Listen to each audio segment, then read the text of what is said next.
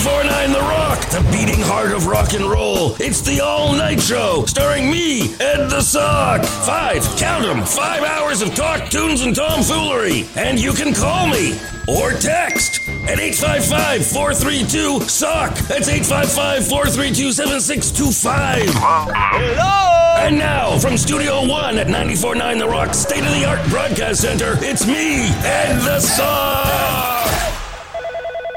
94.9 The Rock, all-night show, Ed the Sock here. Who dis? Oh, my God, Ed, it's Kyle, man, from Orono. Listen, where have you been? I just, turn on the radio, and there you are. I haven't heard you for years, man. 94.9 The Rock, all-night show, Ed the Sock here. Who dis? Hey, Ed, it's Bill. Bill, what are you high on tonight? Pain pills. I messed up my foot. Oh, you messed up your foot, so this is actually medication prescribed for you rather than self-prescribed. Yes, sir. All right, are you at work tonight? Yeah. Well, I mean, why would you not? You're at work when you're high, you're at work when you're hungover. Why shouldn't you be there now while you're in some pain? That's right, I'm a dedicated employee. Yeah, that's what I was thinking. So, Bill, what's your greatest fear in life? What is it, sobriety? What is your greatest fear in life? Spiders. My sister tortured me with spiders as a kid. Her and her friends would hold me down and put spiders on my face and stuff. Well, no wonder you're constantly self-medicating with intoxicants. Yeah. It's obviously your sister's fault. Yeah, I blame her for sure. At a time when most radio stations are maximizing their voice tracking, airing syndicated programming, or introducing listeners to AI-generated content in off-peak listening hours, Durham Radio's 94.9 The Rock, licensed to Oshawa, Ontario, has gone in the opposite direction, launching a live overnight show hosted by cable TV and much music icon Ed the Sock. On this episode of the podcast, we welcome Stephen Kerzner, the voice behind Ed, and program director Doug Elliott to the podcast to talk about taking radio back to its roots in the age of streaming. Hi, I'm Doug Elliott, program director at 94.9 The Rock in Toronto, and my career, in a nutshell, started in about 1986. I was operating at CHWO in Oakville, where I grew up in my hometown while going to Fanshawe College in London. When I graduated in 88, I then started to do some work at CJOY in Guelph, as well as CHWO in Oakville. I'd commute back and forth, and then I got the all-night gig at CJBK in London. I did that for as long as I could afford to not go hungry and live on somebody's couch. Then I got a job at Westwood One in Toronto as a production guy. I was there for a year, went to Halifax to CFDR, and then over to Q104. From there, a very brief stint at the Hog in Toronto, basically just as an operator, and then off to the Lizard in Kelowna. I was there for about 4 years, then off to 94X from Prince George, where I did the morning show for a decade. Left there, launched a new radio station in Windsor, Detroit, called 95.1 The Rock. I know, ironically, I'm at 94.9 The Rock now, but then went from there to Thunder Bay for 2 years to work for New Cap at The Giant and Magic. Then got another gig in Kingston as operations manager at K-Rock and the country station Kicks, and we had another station there called The Lake. It was actually an American station. Pretty cool. Was there for 5 years, got Roger-sized, and ended up moving into Oshawa at 94.9 The Rock. The goal then was to sort of not change the format, but just update the format into more of an active rock station. I say active, more mainstream rock, really, from a gold-based format. And I've been here for the last 12 years now. Jeez, man, time flies. And that's like 35 years in a nutshell, pretty much. I'm Stephen Kerzner, and I don't have a career like Doug's. Doug sounds like, if you remember Family Circus cartoons, trace Jeffy's path through the yard all across the country. I've stayed in Toronto. I started in 1982 when I was a pup, volunteering at a very small cable access station in Northwest Toronto. By the time I was 18, I was hired to run the station.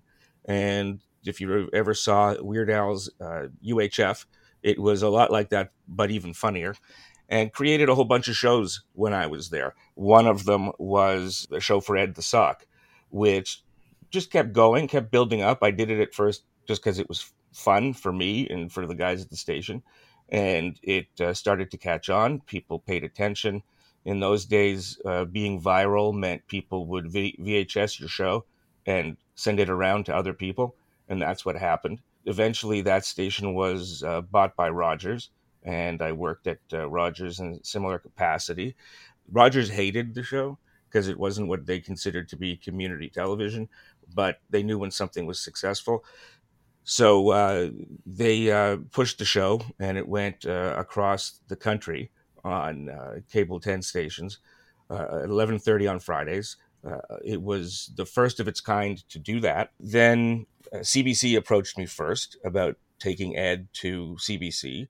And I realized that, well, I could do that, but I'll be there for about 6 episodes before they cut it.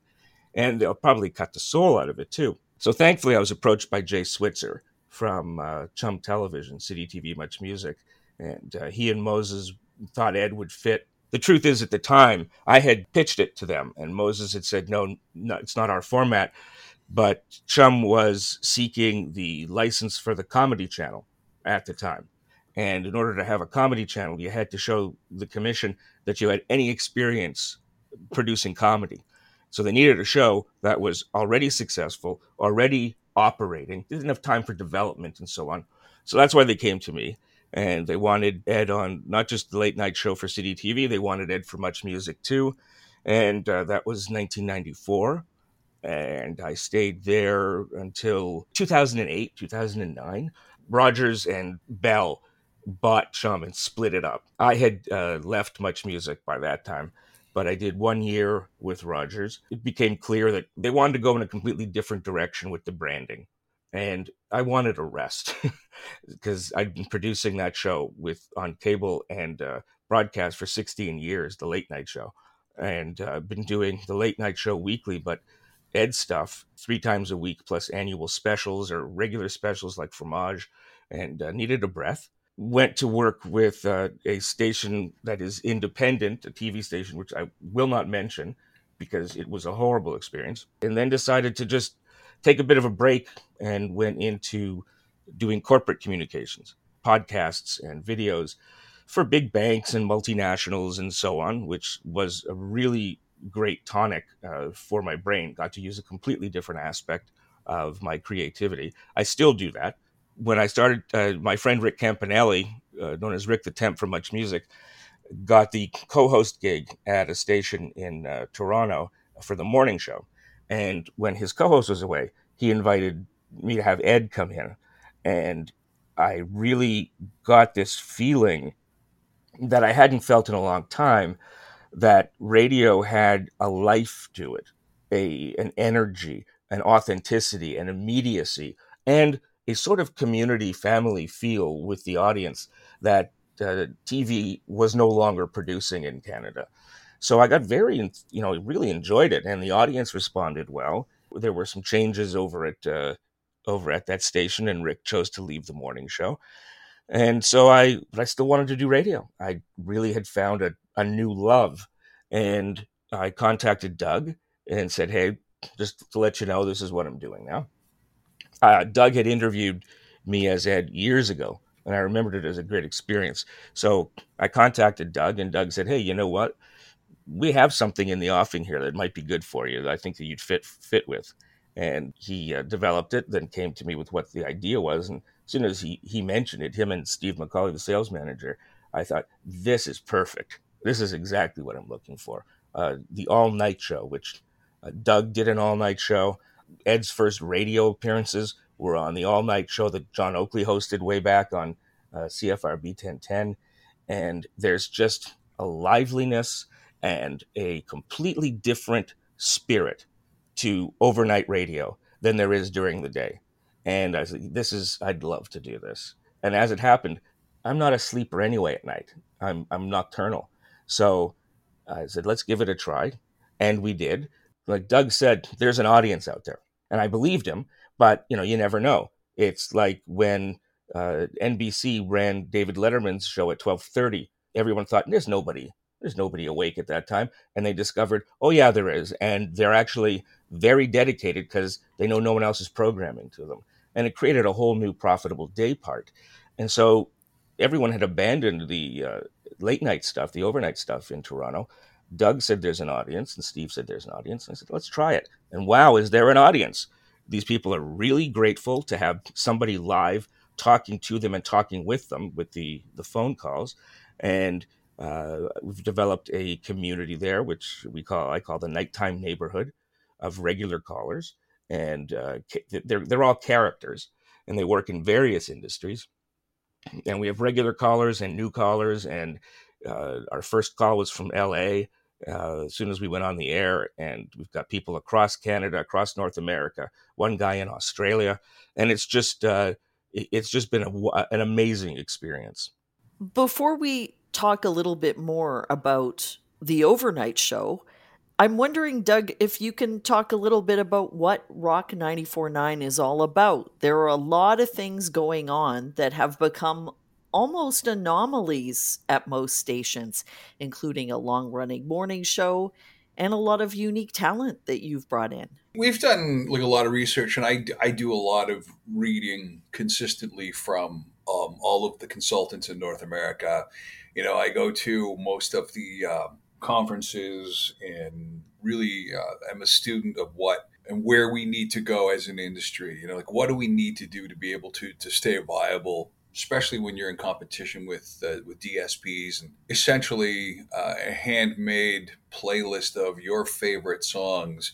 How is some radio geek going to make that better for somebody's personal ears? And the one thing that DSPs don't have is human connection. They don't have that ability to make you laugh. I mean, maybe if you're playing a comedy bit, but they don't have that ability to connect one-on-one with human beings. And that's where radio is probably at its strongest.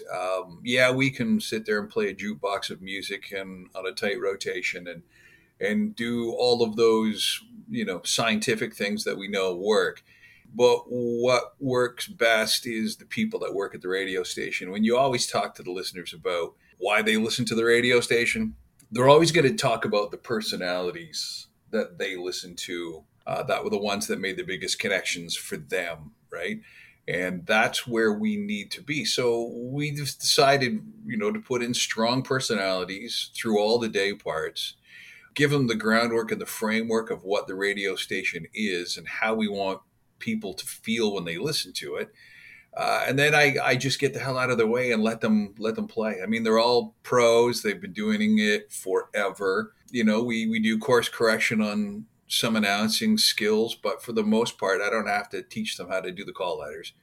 I don't have to teach any of that because these guys are all been doing it 30, 35 years. It's just, getting the philosophy and the feeling and the understanding of what the radio station is all about. For example, when Steve started with us with the all night show, it took him about probably 10 minutes to sort of within his first break to encapsulate what the feeling of the radio station was, because it was really close to what Ed is about, and it wasn't a stretch for him. We started off with our morning show. They've been doing it for 10 years now together, Craig and Lucky. They're two somewhat polar opposites, but that's what works so well because they're not the same. I mean, they have the same kind of lifestyle. They're both dads. They're both guys living in the suburban Toronto, and they have all of those issues that everybody has to deal with, like paying bills at the end of the month, inflation, gas prices, blah, blah, blah, blah, blah. And they do it, but they look at it in a really twisted, funny sense, right? So we've done that. We've hired rock and roll musicians to come in and to be with us. Christian Tanner from My Mother Earth and I go back many, many years, and he hosts our new music program. He has always been a champion of new music. He's also an unbelievable storyteller and a writer. So we have a show called Generation Next, and he hosts that every night. We play 104 different acts or bands over the course of a year that are unsigned Canadian talent. And it's been a big focus of ours for the last decade. We've had Crown Lands, Cleopatra, the Glorious Sons. Who else has been in there? J.J. Wild. Man, there's too many to remember, actually. Also, Cone McCaslin from Sum 41 approached me a while ago about doing a radio show. He wanted to do something out of like regular convention and wanted to do like a punk oriented show, stuff that he listened to when he was growing up, and stuff that kind of was shaped for what the Sums sort of grew into. We talked a whole bunch about kind of where his direction he wanted to take the show, and we sort of sat down with everybody and thought, you know what, this would be a really cool show because it's something that nobody's doing.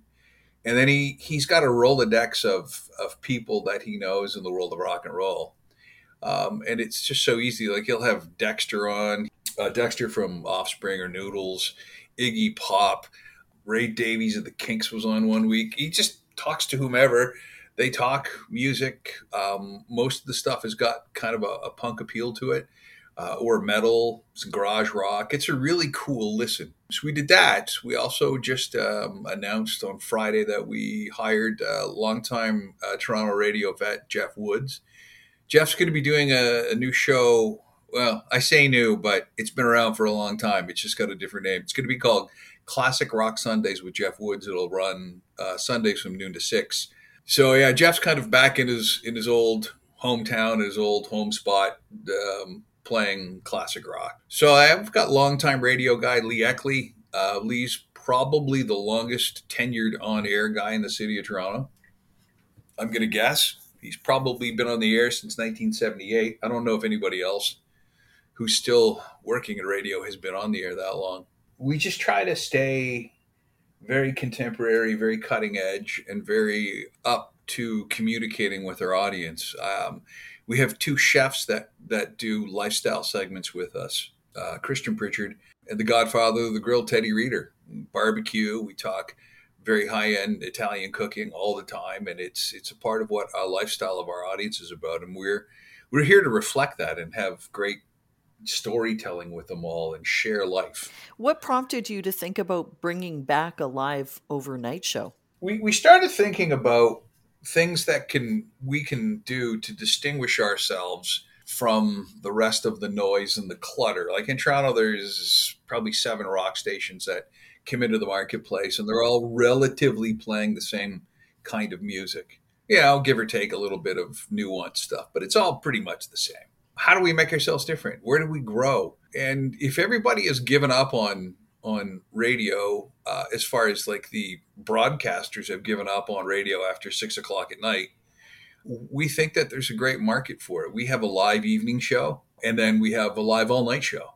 And that's where, as Steve can attest to, where everybody has abandoned that marketplace. So if we're there communicating, we've got one of the best communicators and broadcasters in the country working, doing the all night show. So it's a pretty simple thing to do. Just go and talk to people. I mean, that's what radio is about anyway, right? It's all about engagement. So go have fun. And for the most part, if you're having fun, everybody else around you is going to be having fun at the same time. So, Stephen, let's talk about the first few months of this exercise. Are you hearing from the audience that they felt like they were underserved? Oh, yeah, quite clearly.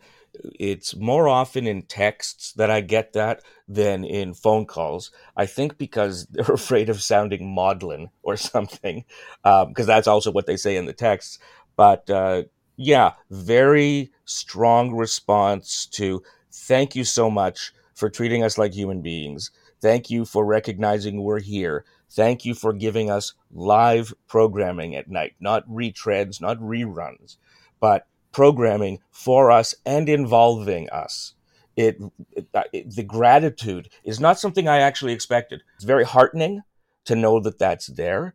I mean, we've got some people who are, they've got depression, they've got other concerns, illnesses, and they're up at night, and this gives them a place to talk to take their mind off it. We've got people working in warehouses and in smaller concerns that are glad to they're glad to call in, and then they hear themselves and they're colleagues hear them on the radio.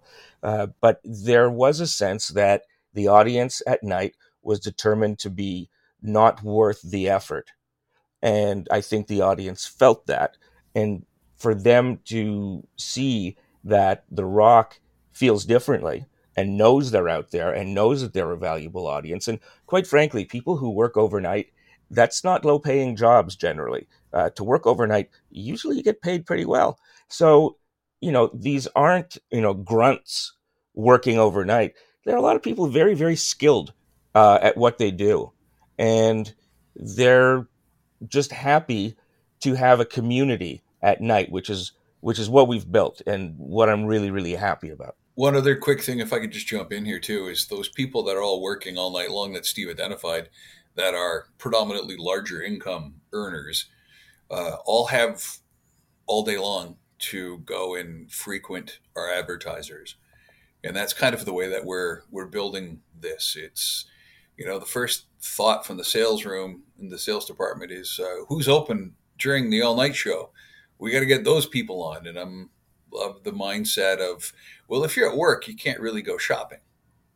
You can't go buy. Well, I mean, you can buy it online, a car, whatever.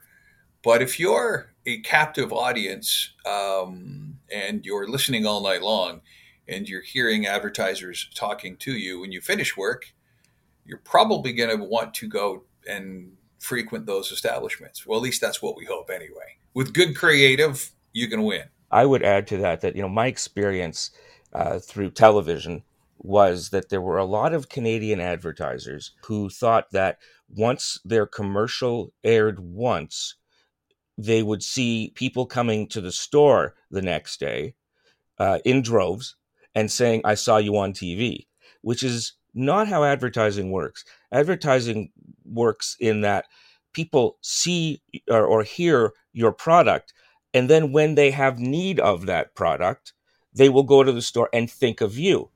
They don't rush out. It's not, you know what? I need barbecue sauce. Let's go get barbecue sauce right now.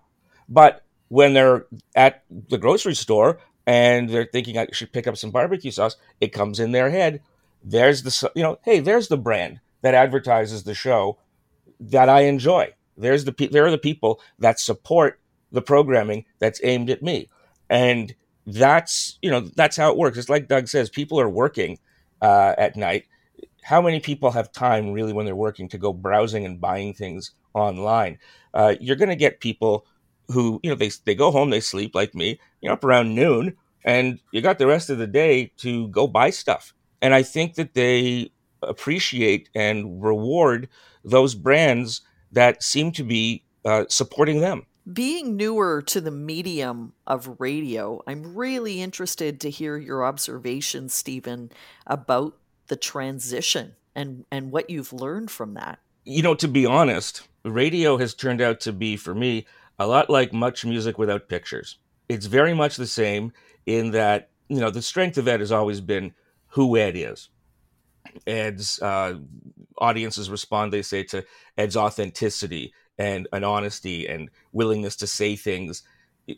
People tend to say, well, when we did polls, it was Ed says what I'm thinking. So that is consistent and stays that way on radio. It's not that different, to be honest with you. And that's what I like. It feels the greatest time I ever had in my career was when I was running that small cable station, because we completely upended the industry as far as how we did things and why we did things. And then when I went to Rogers, who was very rigid and they didn't like the way I did things, slowly they saw that the way I did things had greater effect and response and engagement than the way they'd been doing things. But I brought in characters, like real people, not created characters, real people who were characters. And people connect with that, with the fact that these aren't actors. These are real folks who are eccentric, who are funny. And that's who we attract on the show. We've got some people who are completely straight, and that's funny in its own way, because Ed can play with them that way. Other people are a little more animated, and that works. For me, it just feels like doing Much Music again, but without the cameraman. I think it goes without saying that Ed the Sock is a bit of a polarizing character. How has that played out so far?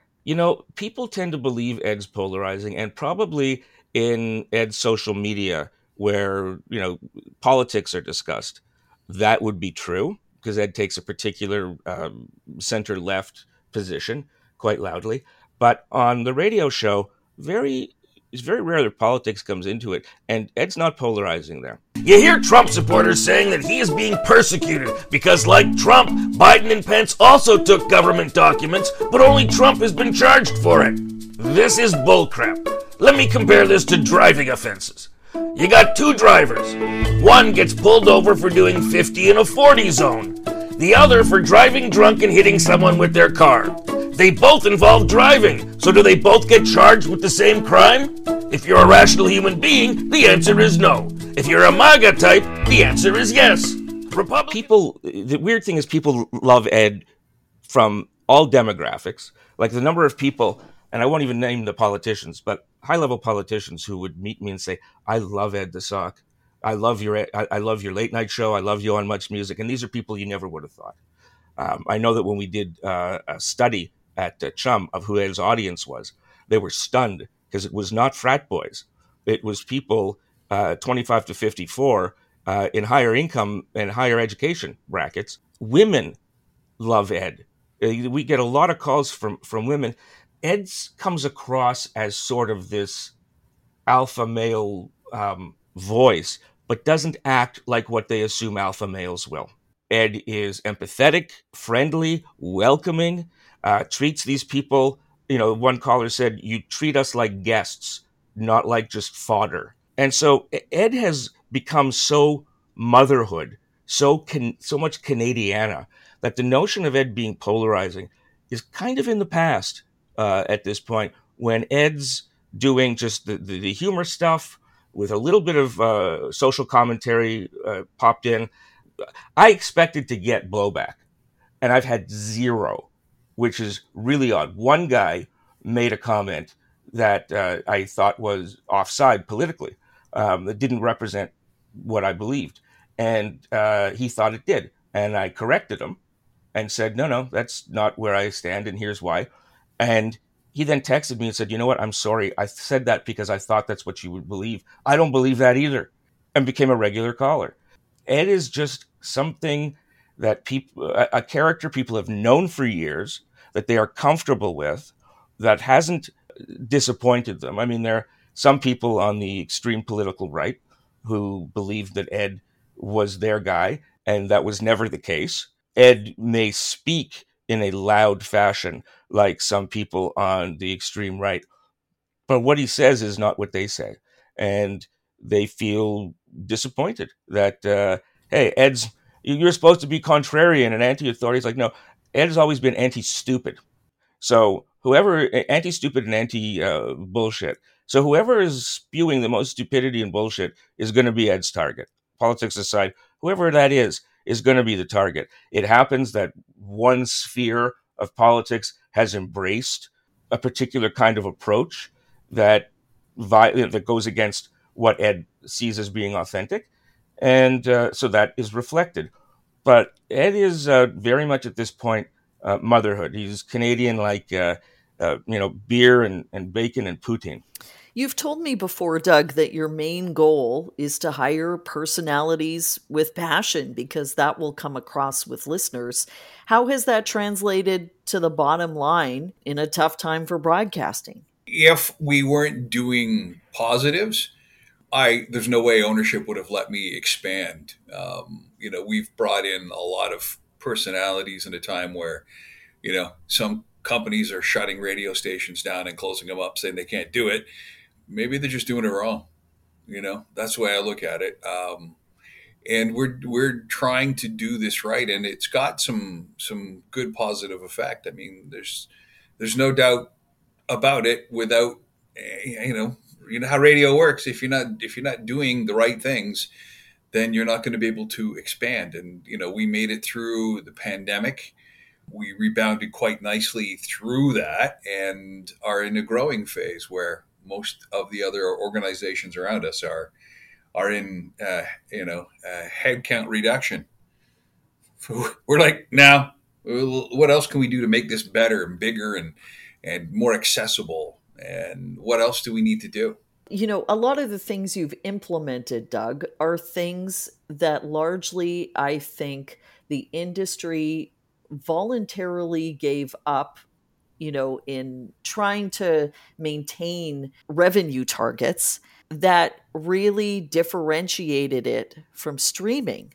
And you've gone in the opposite direction of all of those other people. Do you want to talk more about ownership having your back on this? It's really simple. We're a really tight group. I know, like, the ownership group are all very active in our day to day operations. We're all broadcasters first and foremost. I think then that's the big thing is that we're all radio guys and girls. We're not from the accounting world where we're trying to maximize revenues. I don't have to hit a 30% margins on EBITDA, or I have to, reduce people because you're just not hitting the returns that the shareholders are after. The shareholders here want to grow a steady, good business. You could say it's kind of like really it's old school in the sense that we're radio people running a radio company and we're really focused on building good radio. You build good radio and everything else will follow, right? I mean, that's kind of the philosophy. So instead of worrying about shaving heads to the difference between 20 and 30% might be two people keeping their jobs, and you're putting two productive people and taxpayers into the local economy and all of those things that go with it. That's the key thing right there. And then they've also, those people whom you have kept through the tough times are then also understanding the philosophy of what it is you're doing, and they're going to have your back as much as you're going to have theirs, right? Do you think the future of the medium is independent ownership? I don't know about that. I just don't. Okay, so I had a very short foray in corporate radio, and probably because I think differently, they probably wanted me gone pretty quick. Yeah, I don't know if it's going to be independent ownership or the big conglomerates will just start thinking about hiring radio people to run the radio divisions again, and not be so concerned about getting 30% margins, and maybe be happy with 12 or 15. But then understand that they've got a great product that's community oriented. I mean, that's the key thing. How many shows and how many of these companies now have got, one person doing 8 or 10 markets? You can't focus on the market that you're in, especially if you're like in, Vancouver, voice tracking, Calgary and Edmonton and Winnipeg. How often do you make it to those markets to actually be in the marketplace to live? That's where everything becomes like disenfranchised, and you're disenfranchised from your audience because you don't know what you're talking about in the same local sense. And then the audience are totally disenfranchised with you. And, I just think that there's more to this. I think it's a really couple simple steps just to put some passion and people into the business. And that's what attracts people. If you read some of the stuff on that comes out of like Fred Jacobs' tech survey, where they're losing the identity with their favorite hosts, and say they being the listeners, it's because their favorite hosts are quickly unemployed. Anybody who's been around for a long period of time who makes over a certain amount of money has got to go because they're a liability in the eyes of accountants. And that's great that you can get somebody from one market doing 6 morning shows in the country, but they're only really good in the market that they're in because that's the market they live in. If I could add just to what Doug is saying, I really believe that the people running these corporations, these media corporations, need to think about the valuation that they're placing on assets, because I don't think that they're properly valuing the diversity of talent and the importance of responsible creative risk. MBAs are taught to minimize risk. However, in a creative industry, if you continue to minimize risk, you have no discernible product. You've got nothing that makes it, there's no hook for the audience. There's nothing that makes them connect to it. There's nothing, it's not sticky. They don't feel emotionally invested in it. So they'll listen to you, they'll listen to somebody else. There's no favorite radio station because there's no personalities that you really feel are there for you. Doug's heard me say this, that if you're an egg farmer and you want to cut down on chicken feed, the cost of chicken feed, and you get rid of half your chickens, well, you now have to pay half of chicken feed, but you got a lot fewer eggs to sell. So you're not actually building anything. You're trying to grow through shrinking. And at this point, it feels like a lot of these companies are trying to survive, not prosper. And you can't have those two mindsets don't live together in somebody's head. We really do need people like the Doug Elliott's of the world, the Durham Radio of the world, who say, yeah, you know what, this is a risk, but there are calculations as to why this is a reasonable risk or responsible risk in an industry that lives and dies based on a set of, a lack of certainty to some degree, whereas a lot of accountants really, really are uncomfortable with any degree of uncertainty. I think that's really well said. Is there a thought either of you would like to close on? You can't fire yourself to profitability as an organization. Program good content that people, talk to your audience, have fun with them. Get good people that are good. I'll go back to my one thought too of the old all-night show. Used to be the place where we would groom people in the business. That's where you would go to make all your mistakes before you got put into prime time. And then, there is none of that to groom anybody. And we're lucky enough to be able to bring somebody on who didn't need any grooming to do the all-night show, because we're going to put a premium. We're going to place a premium on it. And that's worth something. It's also a great opportunity for talent development in smaller markets, where you can get people in and they can learn their craft. And yeah, I guess voice tracking is a reality of the business and has become a reality of the business, but it doesn't have to be only live in the drive shows. You're missing a whole opportunity of connection, and you don't have the people in the building. You can't get them out in the community. They can't go out and do fun stuff. Like our morning show goes out once a month, and they broadcast from somebody's house. We show up with a bunch of clients and leave behind a whole bunch of stuff. It's an event. We go and we call it Rock Your Block, and we go and we rock the block. Every Thursday, I'm out in the afternoon show at a different pub, sitting on a patio doing my afternoon show with everybody, just inviting them down to come by and pop by and have a pint on the way home, and let's get to meet you.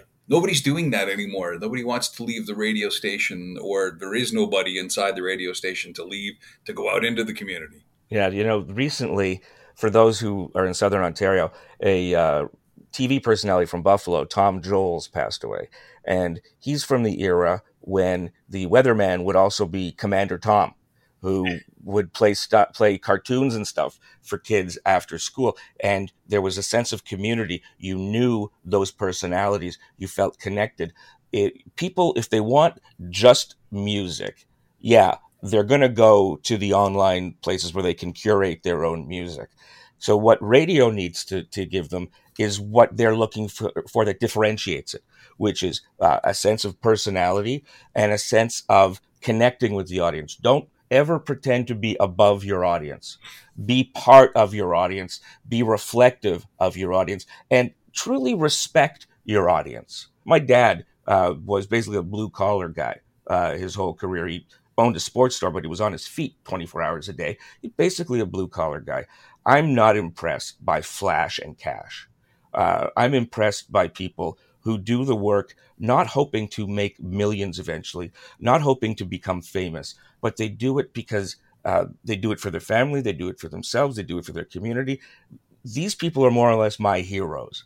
And when I talk to these people at night, one woman called up and she was a new caller. I said, "So what do you do?" And she paused and she said, "I clean houses." And she started to laugh. I said, "There's nothing to laugh at there. We need that service. That's an honorable profession." And her demeanor changed.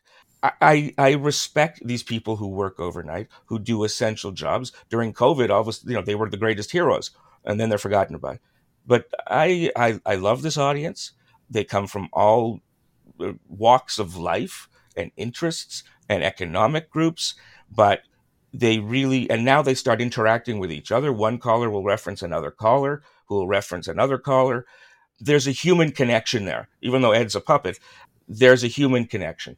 And if radio is going to survive, it's by emphasizing what it offers that streaming cannot, or that Spotify cannot, which is a human connection to your music.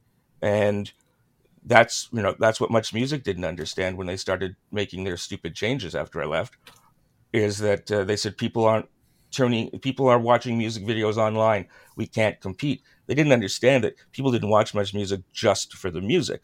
They watched for how the personalities interacted, how the personalities connected with them, how they related to them, what was done with the music, how we related to the music, how we contextualized the music. That's the magic that is there in radio still, and that's why I'm loving being in radio. Yeah. I mean, for me, why I got into the business when I was literally I was a teen, and it's all I ever wanted to do. And I'd listen to guys like Lee Eckley, who I work with now, Rick Ringer, Bob Makowitz, all of these different personalities that were really strong at what they did. And, that whole kind of level of broadcasting is what got me into it. It's all about the people. The music is secondary. It's the connection and it's the people, and leaving a legacy as a broadcaster, as a great broadcaster, I think is much more important than having a massive stock portfolio. Unless, of course, you want to retire one day, which I'll never be able to do. So, well, I always say that I've made enough money in my 35 plus years in Canadian media that I could retire tomorrow, as long as I die by Friday. Exactly. Let's leave it there. Thank you both so much for joining us on the podcast. Thanks for having us. Yeah, thanks, Connie. Hey, I tell you, there's a lot of weird things that happen in these hotels. So the maid comes out of one of the rooms. Yeah. She's in her 50s. She's from Morocco. All right. She has in her hand a rope, a vibrator, and a butt plug. Okay. She doesn't know what it is, and I start laughing. So I called one of the regular maids, the Canadian woman. I said, explain to her what this is, because I really can't, because I'll get in trouble. Wait a second. This is a grown woman who doesn't know what a vibrator is? She's in her 50s. She's here within the last 2 months from Morocco. She's never seen one of those. Well, I think somebody just opened up a whole new world for her. There was a guy called Abdul. He's the one that had the room rented. So did he leave the stuff there? He left it brand new. The boxes were still inside the room. So do you have to keep that stuff for 30 days in the lost and found in case he comes back for it? Yes. Luckily, it's inside a shopping bag, or else it would smell. Yes. We got to keep it for 30 days. Okay, I didn't need the smell dimension. I told you it was used. Because they're worth over $300, all those pieces. I think that a manager, she puts it on lots of pounds used. Hey, hang on a second, Val. How do you know how much all those things are worth just by looking at them? Because my wife's bought some, so has my girlfriend. You have a wife and a girlfriend? Why not?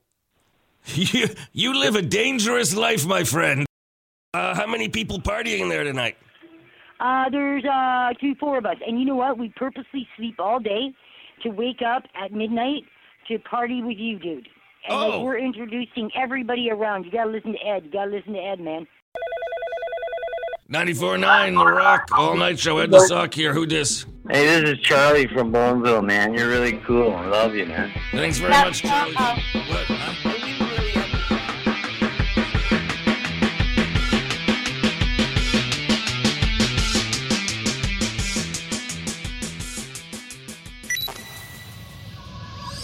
Thanks for listening to Broadcast Dialogue. For more information about the podcast or to receive exclusive access to our weekly briefing about the Canadian media industry, visit us at broadcastdialogue.com.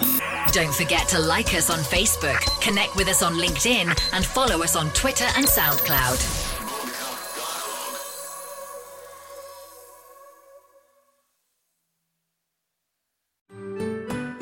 I'm Andrea Askowitz. And I'm Allison Langer. And we are the hosts of Writing Class Radio, a podcast, but we are so much more. We have writing classes. So if you are looking for live online classes where you can join a community, write to a prompt, get feedback, and get better, check out all our classes at writingclassradio.com. And listen to our podcast wherever you get your podcasts and at writingclassradio.com.